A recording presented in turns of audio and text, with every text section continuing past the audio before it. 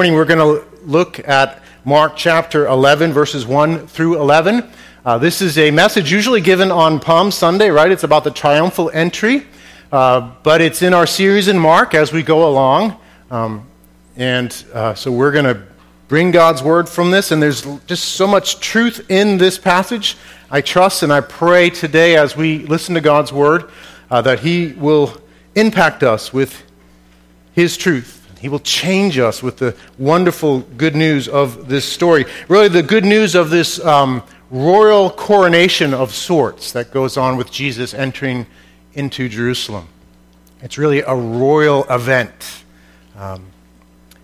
Nowadays, actually, there's quite a fascination with royal events, both in the UK and in the United States, and I assume elsewhere. We tend to be fascinated by what goes on with the British royal family. Did anyone here watch, was it 3 years ago or so, the wedding, Will and Kate's wedding? Did you see the wedding? It was quite an event. I actually didn't see it, but I know others who did. I have two nieces who are really caught up in the whole Will and Kate thing. But it was a fantastic occasion. It was at Westminster Abbey. They had the Archbishop of Canterbury, Rowan Williams, did the marriage, and the Bishop of London gave the message. There were guests from all over the world for this incredible wedding, foreign royals, diplomats, their personal guests. There were 1,900 guests at this wedding. We have a wedding coming up in our family, and I can't imagine having 1,900 guests at our wedding. We have about 1/20th of that for this wedding coming up. 1,900 guests. It was a public holiday in the UK. Over 5,000 street parties were held. 1 million people lined the route between Westminster Abbey and Buckingham Palace. 72 million people watched on the YouTube Royal channel. I guess there's a Royal channel on YouTube. At the peak, there were almost 37 million people watching the ceremony. The cost of the ceremony, the direct cost of the ceremony was 20 million pounds. That's about $32 million. Can you imagine that for a wedding? They estimate, actually, if you take into account the security measures and they had a lot of holidays, so all the lost wages, essentially, they estimate the total cost for the Will and Kate royal family wedding was $10 billion. Isn't that amazing? And really, why is that? Well, because we are intrigued by royal events. There's something that draws us to want to watch and be fascinated by royalty. Well, this story today is a story of a royal event. And it's actually the most important, really, royal event, certainly in the New Testament, the inauguration, at least, of the King. Of the King of Kings. It's an important royal event, far exceeding any other royal event in history, whether there were $10 billion spent or not. This is the most important royal event up to this point in our storyline. And it is so unlike anything we've seen or been accustomed to watch on television. So unlike it in the lack of the degree of pageantry and dignity, perhaps, of a British royal wedding. Also unlikely in the nature of the king himself. This is a king unlike any king. This is a royal event unlike really any royal event. So let's pray and ask God to give us insight that our eyes might see just how unlikely, how different, how glorious this royal event is, the King Jesus coming into Jerusalem. Let's pray. Lord, we thank you for your word. We thank you, Lord, for this passage. We thank you, Lord, for this truth and what it is, what it represents. How glorious it is and how important it is for us to grasp this. Lord, would you capture our attention this morning far more than our attention would have been captured by any British royal event. Draw our eyes, draw our hearts to what's going on in this passage and show us how important it is, how glorious it is, and what a difference it makes in our lives. And Lord, fill our hearts and send us from this place to proclaim your glory. We pray in Christ's name. Amen. Amen. Follow with me Mark chapter 11, starting in verse 1, you can follow on the overhead, or if you have your Bible, that's even better. Follow along. I'm reading from the English Standard Version. It says, "Now when they drew near to Jerusalem, to Bethphage and Bethany at the Mount of Olives, Jesus sent 2 of his disciples and said to them, 'Go into the village in front of you, and immediately as you enter it, you will find a colt tied, on which no one has ever sat. Untie it and bring it. If anyone says to you, "Why are you doing this?" say, "The Lord has need of it, and will send it back here immediately." And they went away and found a colt tied at a door outside in the street, and they untied it. And some of those standing there said to them, "What are you doing untying the colt?" And they told them what Jesus had said, and they let them go. And they brought the colt to Jesus and threw their cloaks on it, and he sat on it. And many spread their cloaks on the road, and others spread leafy branches that they had cut from the fields. And those who went before and those who followed were shouting, "Hosanna! Blessed is he who comes in the name of the Lord. Blessed is the coming kingdom of our father David. Hosanna in the highest." And he entered Jerusalem and went into the temple. And when he had looked around at everything, as it was already late, he went out to Bethany with the 12. God's word from Mark 11, 1 through 11. This is a story that is really amazing, packed full of truth. It's a huge transition, actually, in our story of Mark. As we've been following along up to this point, Jesus has actually made an effort to try to keep the news about him quiet. When people have been healed, he's told them to be quiet, to not tell others. We've learned about that. We've learned that he did that because he wanted to be king on his own terms. He didn't want them to come and make him a king on their terms, so he tried to keep it quiet. But now that all changes as he goes into Jerusalem. There's a transition in this story, and this is a clear and emphatic statement by Jesus himself that he is the king, the promised king, the ultimate king, the King of Kings. This is a clear and emphatic statement, a loud and bold statement by Jesus. The news is out now. He is the promised king. And his kingship is unlike any other kingship. It's different. It's glorious. It's on God's terms, not ours. So let's take time just to walk through this passage and learn what sort of kingship this is, what sort of king this is that we see in Scripture. First off, he is the sovereign king. He is the sovereign king. Sovereign means the supreme ruler, the ultimate ruler, the one who rules all things. To have Jesus as king is to have him who rules over all time and all space. To have the one who rules over all time and all space, and who assures that all his purposes are accomplished. That's a way to say he's sovereign. He rules over all time and space, all things, to make sure that his purposes are accomplished. He is the sovereign king. Check out the story. What happens in the story? Do you notice that we read 11 verses? And the first 6 verses are about this interaction with the colt, the donkey. Half the story here in Mark is about this interaction. Why would that be? Well, Mark, I believe, is making some things very clear to us, and one of those things is that this Jesus is sovereign. He's in charge. He has complete control over what's going to happen, and he wants to make sure that he enters into Jerusalem on his terms. He wants to accomplish his purposes, and so he's reigning over the circumstances surrounding something as seemingly trivial as a donkey, a colt, a baby donkey. So he is ready to go in, and he tells his disciples, this is what you're going to find. Go into this village nearby, you'll find a colt tied on which no one has ever sat. So he's prearranged this, that there's a colt. He knows it's going to be there. He's ordained that it will be there. It's never been ridden on. It's tied up. And he says, guys, when you go there, this is the one that we want to use. So you untie it. And they're going to say this, and this is what you're to say. And it happens exactly as he told them. This is teaching us some key truth about his kingship, that he is a sovereign king. He's in charge of everything. He rules over all circumstances. He rules over all time and space. He approached Jerusalem as the sovereign king.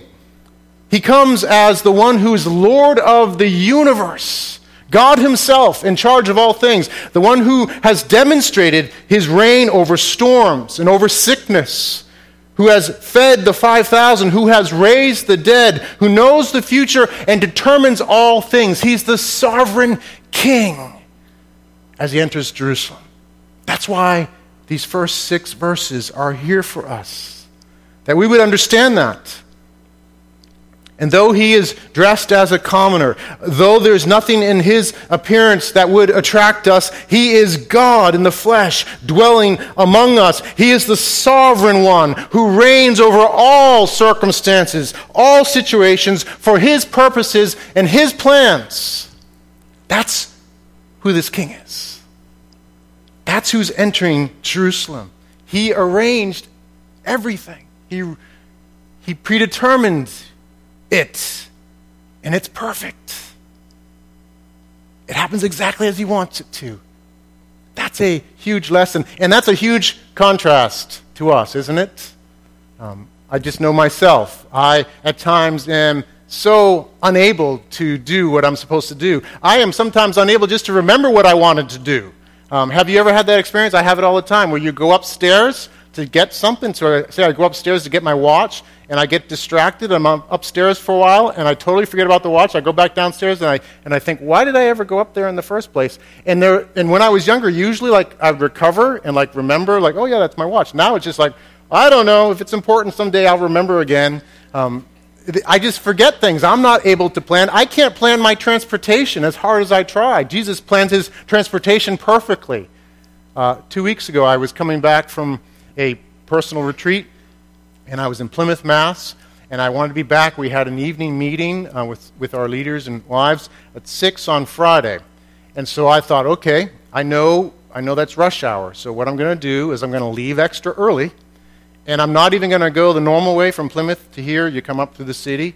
It takes about an hour and a half or so. I thought, well, I'm going to go all around the city. I'm going to go 495 the long way. It's 2 hours and 15 minutes. And I'm going to leave early. I think I left at 2 o'clock, thinking I was going to be okay. And usually that's the best way. But I hit, I think it was 2 hours worth of traffic coming up.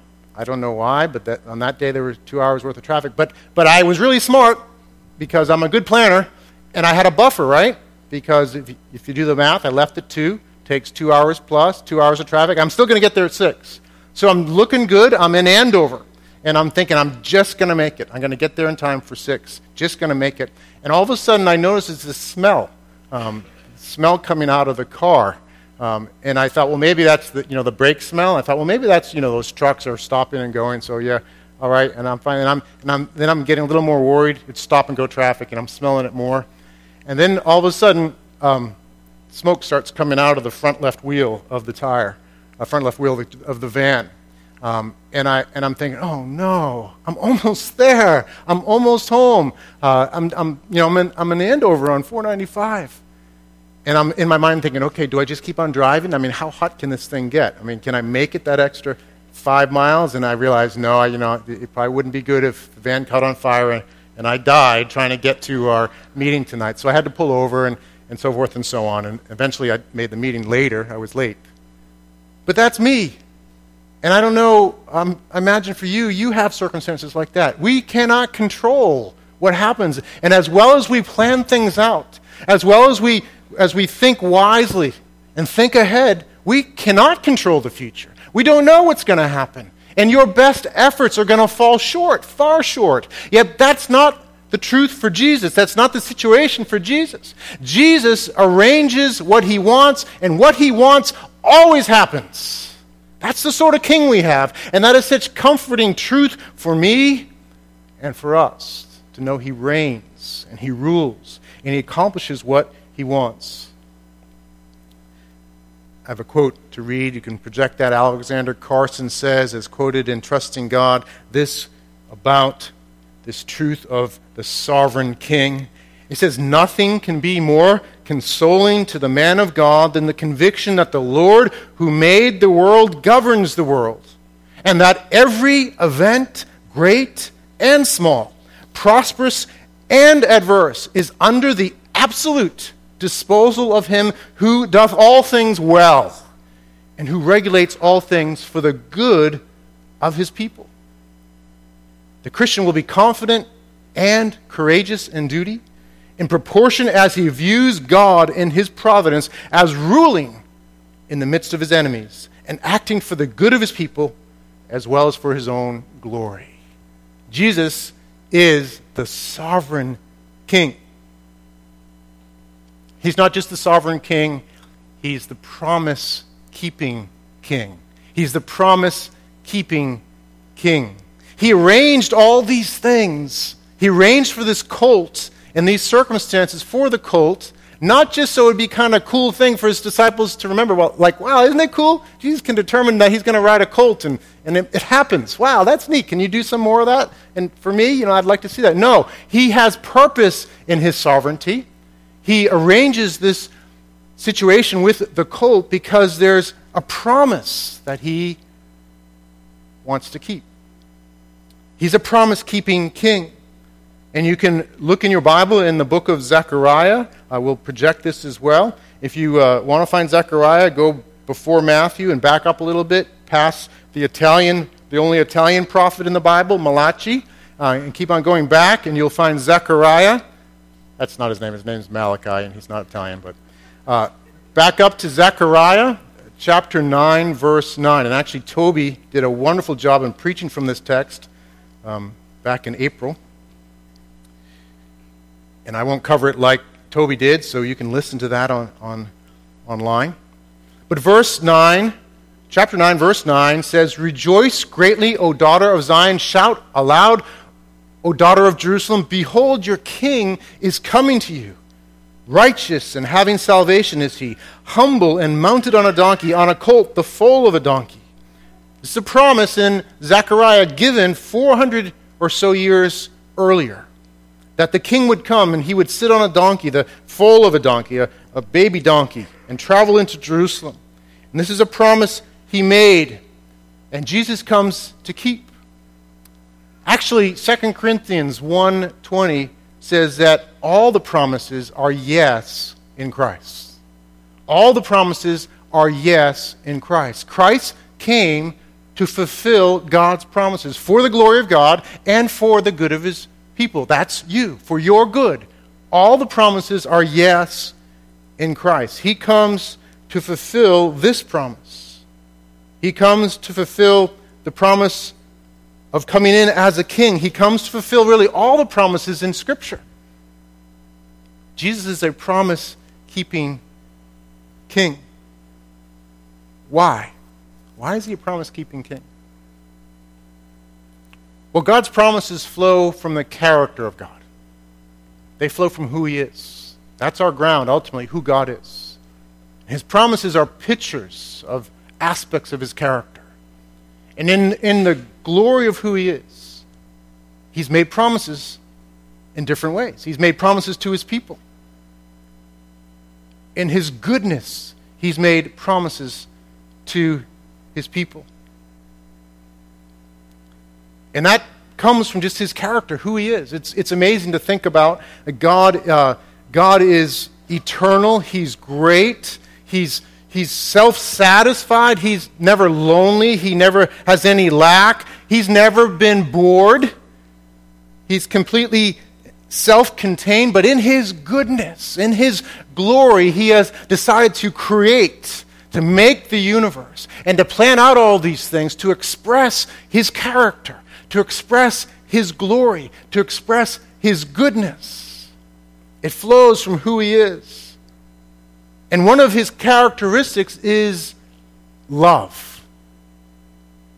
God loves. God delights in the substantial happiness and goodness good state for others. He delights in others. He loves. He wants others. He wants his people to find deep satisfaction, deep fulfillment. He has this love, actually, that is really infinite. It's beyond what we can grasp. His love is infinite in its dimensions.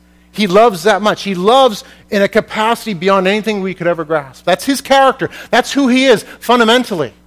Regardless of whether he had made anything ever or done anything that we would know about, this is who he is. It's fundamental. His love. He loves.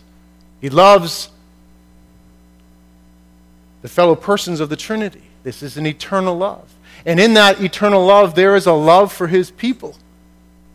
And in that love, he made promises to his beloved people.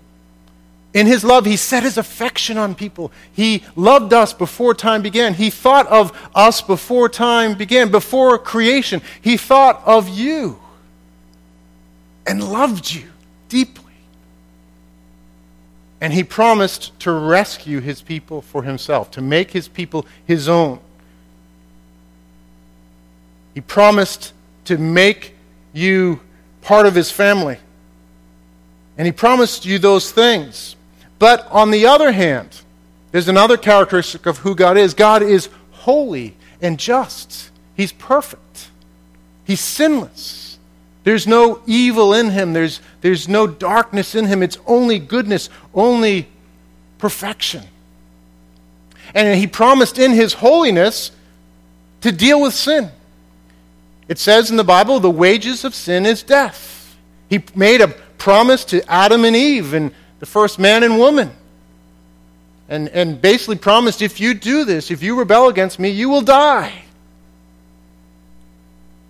He promised to be just, to punish sin with death, with separation from God. That's part of who he is. He's holy. He cannot allow sinful man to come into his holy and good presence.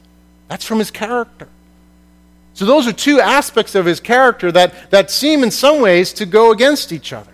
Because if he has loved his people, he knew what would happen. He was in control of what would happen, that mankind would fall. Adam and Eve fell into sin, and all mankind through them.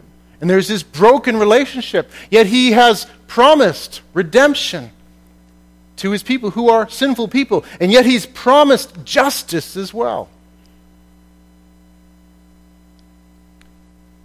So on one hand, there's this promise of love and redemption God made. On the other hand, this promise of perfect justice and holiness. There are these two hands of a promise, and as I said earlier, all the promises are yes in Jesus.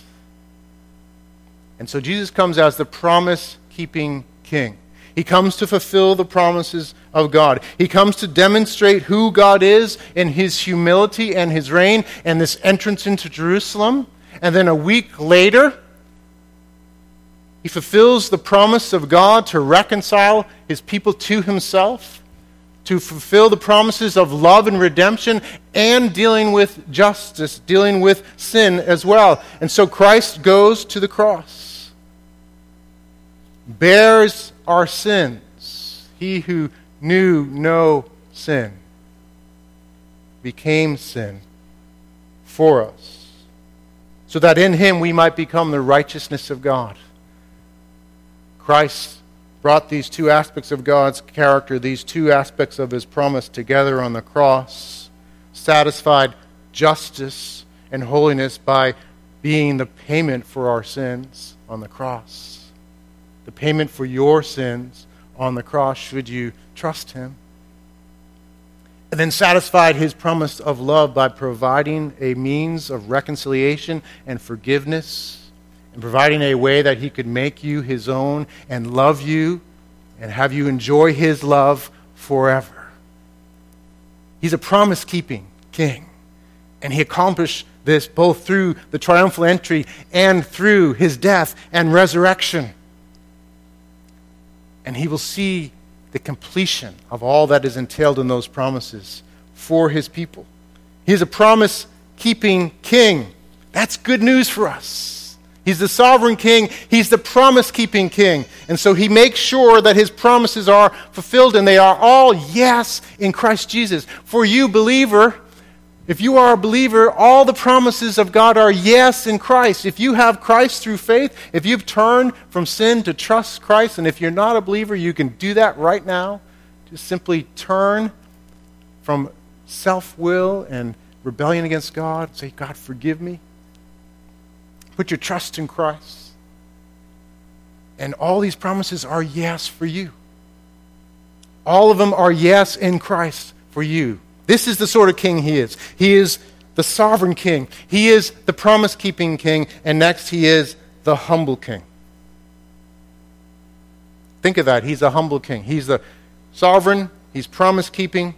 He gets things done that he wants to get done. But he's also the humble king. How many humble kings can you name? I can't think of that many. I'm not trying to say anything about any living king right now. I'm not making any comment. But looking in history at the kings of the past, there aren't a whole lot of humble kings. Good King Wenceslas, right? We know about him. He seemed pretty humble, whether he was real or not. There's a couple others. King Louis of France and King Edward the Confessor, maybe. I don't know if you read their stories. But not a whole lot of humble kings. Most kings, understandably, are not humble. They're in control. They're in charge. They are the closest thing in the world to sovereignty. They rule and they reign and they have their way and they do what they want. And so many of them are corrupt in their power, right? We hear later on the stories, the sad stories of corruption and cruelty and so forth. There really are not humble kings, yet here is Jesus, the humble king. He's the sovereign king. He's the promise-keeping king. He's also the humble king. But he, if anybody, has all the reasons to be proud. There's no one like him. He rules over all. He's going into Jerusalem, and the crowd is yelling and shouting, Hosanna! They're lifting up his name. They're giving him glory. He had come into Jerusalem after years of successful ministry. He's going around healing the sick. His reputation precedes him. He's feeding the hungry, delivering the demonized, raising the dead, preaching the good news. He had amazed all of Israel. All the attention in many ways on that day as he came into Jerusalem was on him. And he had all the reasons, humanly speaking, to be proud. Could you imagine, just with me, could you imagine if there were some way, if a presidential candidate could do the things that Jesus was doing? Just imagine, whatever your presidential candidate might be. I'll just throw a name out there. Rand Paul. I know some people like Rand Paul. And I'm not making any statement on who to vote for here. Vote for who you think is most godly and wise for our country. But anyhow, Rand Paul. Imagine if Rand Paul was campaigning for the next presidency, and he went around and started praying for people, and they actually got healed, and that became known. He started providing free lunches and dinners to crowds from his own hand. He started redirecting hurricanes, raising dead people, maybe just dead Republicans, and doing all those sort of things, and still remaining humble in that. Can you imagine that happening? No, I don't think so. I think power would corrupt. And he would use it for selfish gain. Yet here is Jesus as the king, the sovereign king, and he chooses to express his humility by riding into Jerusalem on a donkey, a foal of a donkey. He makes a bold statement, an emphatic statement of his humility. And it's not just for show. We know in reading the stories and following through that he is indeed humble. And we know what's going to happen at the end of this week. He is going to humble himself lower than us by bearing our sins and dying on the cross. He's going to humble himself to the lowest position, lower than any of us could ever even conceive of humbling ourselves. He humbles himself in this way. It's genuine, full, glorious humility. And so riding into Jerusalem on a donkey is an expression of his humility. He's glorious as the humble king. He could have ridden in on a chariot. He could have come in with siege works, to attack Jerusalem like other kings had. He could have come with a great army or a war horse, but he comes on a baby donkey to express something about his kingship, that it is radically different than any worldly kingship, radically different than anything we've experienced in his amazing humility. It would be like, and it even exceeds, if the next presidential candidate, after he was or she was inaugurated, sworn in the ride down Pennsylvania Avenue, instead of riding in the limo or walking, just hopped on a little 3-speed bike, put on a bike helmet, get on the 3-speed bike, one with those little bells, ring, ring, ring, ring, and just started pedaling down Pennsylvania Avenue. Hi, everybody. That would be a humble president, I think, to do that, and it would probably seem a little silly. Well, this is even more dramatic in many ways, because this is the King of Kings riding on a donkey, a baby donkey, into Jerusalem, making a statement about his humility and about the nature of his kingship. His kingdom comes not through the sheer exercise of power and domineering force, but through weakness. Hear this. This is his kingdom. Through weakness, humility, love, and gentleness. His kingdom comes forcefully and violently indeed, but not through the weapons of this world. This unlikely king is a humble king who does not come to exert his rights, but to humble himself below his subjects. There's no king like Jesus. And this aspect of his kingship and the kingdom is so important for us to grasp. He's a humble king. And to be a subject to him, to be part of his kingdom, to experience his kingdom, is to live under this truth of humility and to have it change our hearts and change our lives. If we contemplate and grasp his profound humility, his amazing humility, his shocking humility, it should motivate us to humble ourselves below others. For we have lots of reasons to be humble. I have lots of reasons to be humble. Jesus didn't in himself, yet still humbled himself. So if he deserved to be exalted and gave that up to humble himself to serve others, then certainly I, who do not deserve to be exalted, can humble myself and should humble myself. And the power to humble yourself comes through the example of Christ. It comes through contemplating him as the humble king. So next time you have that moment, maybe a year from now, where you're tempted to be proud, or maybe the next second that you're tempted to be proud, the power to resist pride and repent of pride and walk in humility comes as you contemplate the humble king who humbled himself for you. So, husband or wife, when you're in the middle of that argument that you're going to have, how do you put the brakes on? Humility. How do you grasp humility at that moment? Because if you're like me, you know how hard it can be. I know we're all different perhaps in how we deal with conflict, but my wife and I, every 10 years when we have a conflict, what goes on in our lives is we're both winners. We want to win the conflict. We're peace breakers, I think. Peace takers, whatever the word is. Like there can be peace fakers, those who just, I don't want to argue, I'll just do what you say. We're both like, I'm going to win, you're wrong.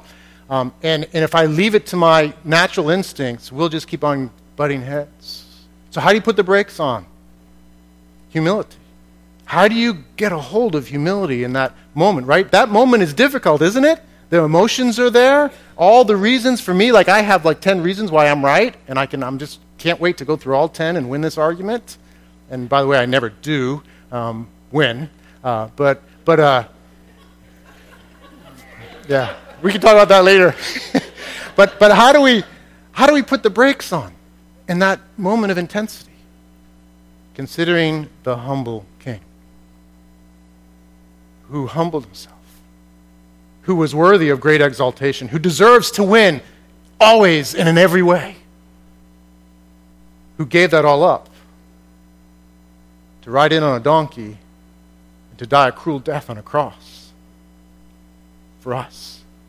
That's where the power is, to put the brakes on and repent and say, honey, wait a second, let's just stop right here if we can. I am sorry. The reason we're in a conflict right now is because of my pride and my sin, my insistence of being right, or whatever. Would you forgive me? Boy, does that make a difference in a conflict. As we grasp this truth of the humble king. As Carl Henry, the pastor and theologian, said when he was asked about staying humble, he said, how can anyone be arrogant when he stands beside the cross? How can anyone be arrogant when he stands beside the cross? Jesus is the humble king. Finally, Jesus is the holy king. He is the holy king.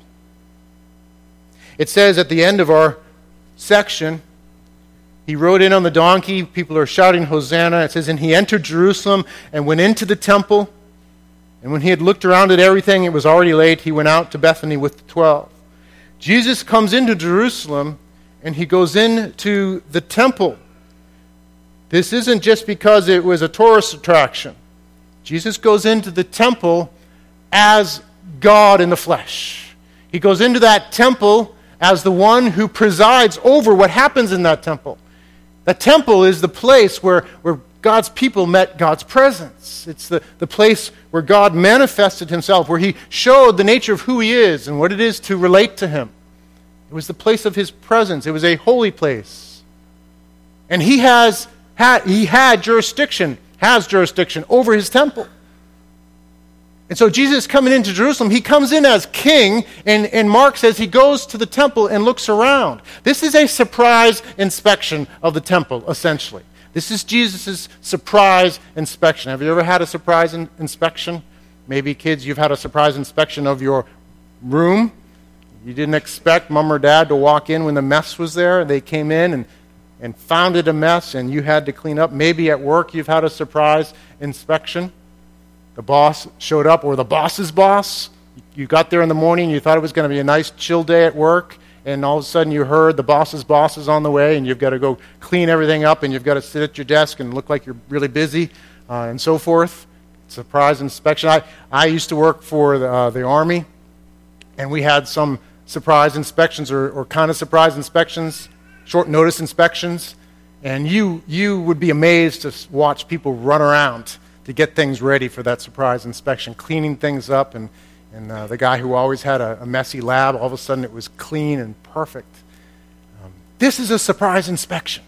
Jesus is showing up at the temple. This is the king coming in to inspect. He looks around. He goes in, rides in on the donkey, goes into the temple, and he looks around, it says. He's examining what is going on. And next week, we're going to see what he does as a result of that surprise inspection.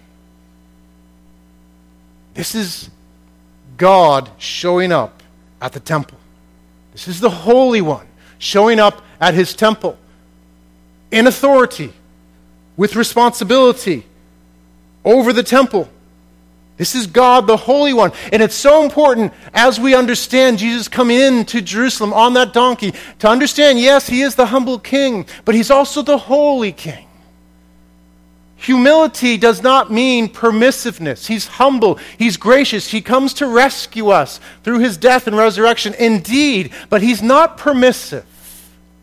He does not compromise in his holiness. He comes in as the one who's perfect in holiness, who rules and reigns. This is God in the flesh. This is just not simply my gentle Jesus.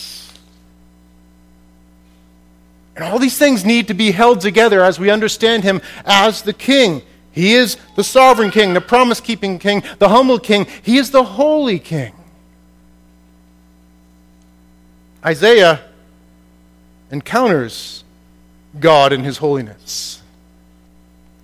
And this passage is a good one to contemplate and to pray over and ask God to show you his holiness. Isaiah the prophet had this encounter with God that's recorded in Isaiah 6. It says it this way: in the year that King Uzziah died, I saw the Lord sitting upon a throne, high and lifted up, and the train of his robe filled the temple. Above him stood the seraphim. Each had 6 wings. With 2 he covered his face, and with 2 he covered his feet, and with 2 he flew. And one called to another and said, Holy, holy, holy is the Lord of hosts. The whole earth is full of his glory. And the foundations of the thresholds shook at the voice of him who called, and the house was filled with smoke. And I said, Woe is me, for I am lost, and I am a man of unclean lips. And I dwell in the midst of a people of unclean lips. For my eyes have seen the King, the Lord of hosts. This is God that Isaiah has encountered in his holiness, and it undoes him. And words really can't even fully convey the glory of his holiness, of God's holiness. And Isaiah's response is what our response would be in the same place of contemplating and seeing his holiness. He says, Woe is me! I am in deep, deep trouble right now. For God is holy in his perfections, in his greatness, in his glory, and I am a man of unclean lips, and I live among a people of unclean lips. I am a sinful man, and I live among sinful people. The story goes on. God promises Isaiah atonement for his sins.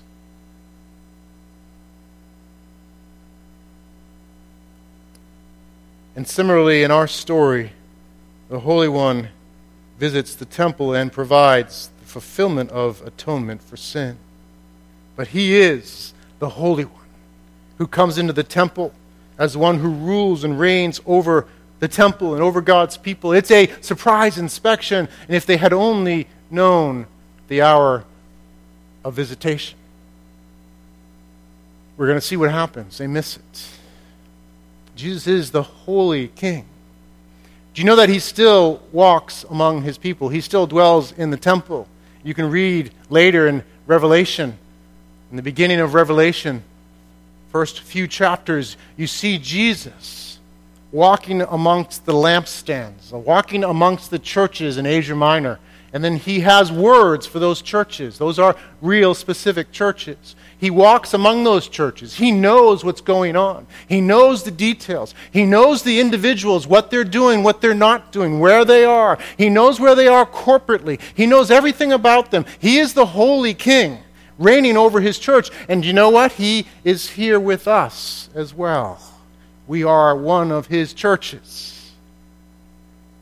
And he reigns as the Holy King among us. That's a sobering reality. He knows what's going on in our lives. He knows our weaknesses. He knows our need. He knows our faith. He knows our struggles. He knows our disobedience. He knows it for us individually. He knows it for us corporately.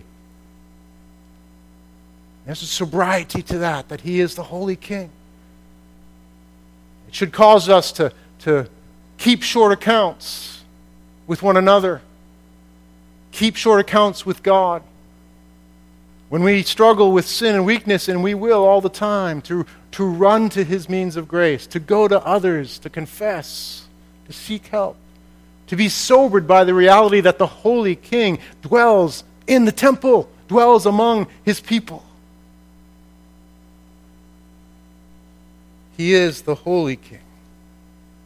And he reigns in his holiness for our good. He's gracious. He's humble. So his holiness is sobering, but it should cause us to run to him for mercy and grace, which are richly provided for us. He is this humble king. He is this promise-keeping king. He is the sovereign king. And if the band could come up as we close. This is who Jesus is. A king unlike any other king. He is the unlikely king. He is all these things, and he's more. What I'd like us to do, just as we close, to consider, to think about for yourself, what aspect of his kingship do you struggle the most to grasp? What aspect of his kingship do you understand the least? To the extent that you don't grasp that will be the extent that you struggle with other things in your life and in your walk with God.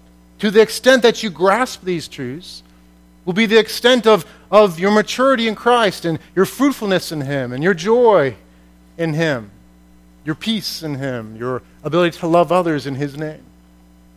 So what I want to do just before we close in song is let's just take a minute just to be before the Lord.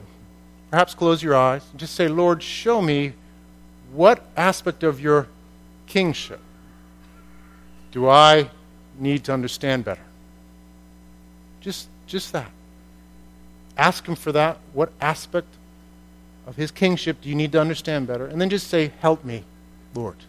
Simple. Help me, Lord. Help me to understand. Help me to live in light of this truth. And then perhaps when you're done, just write that down or tell someone what the Lord spoke to you, how he used his word to speak to your heart. Then we'll close in song.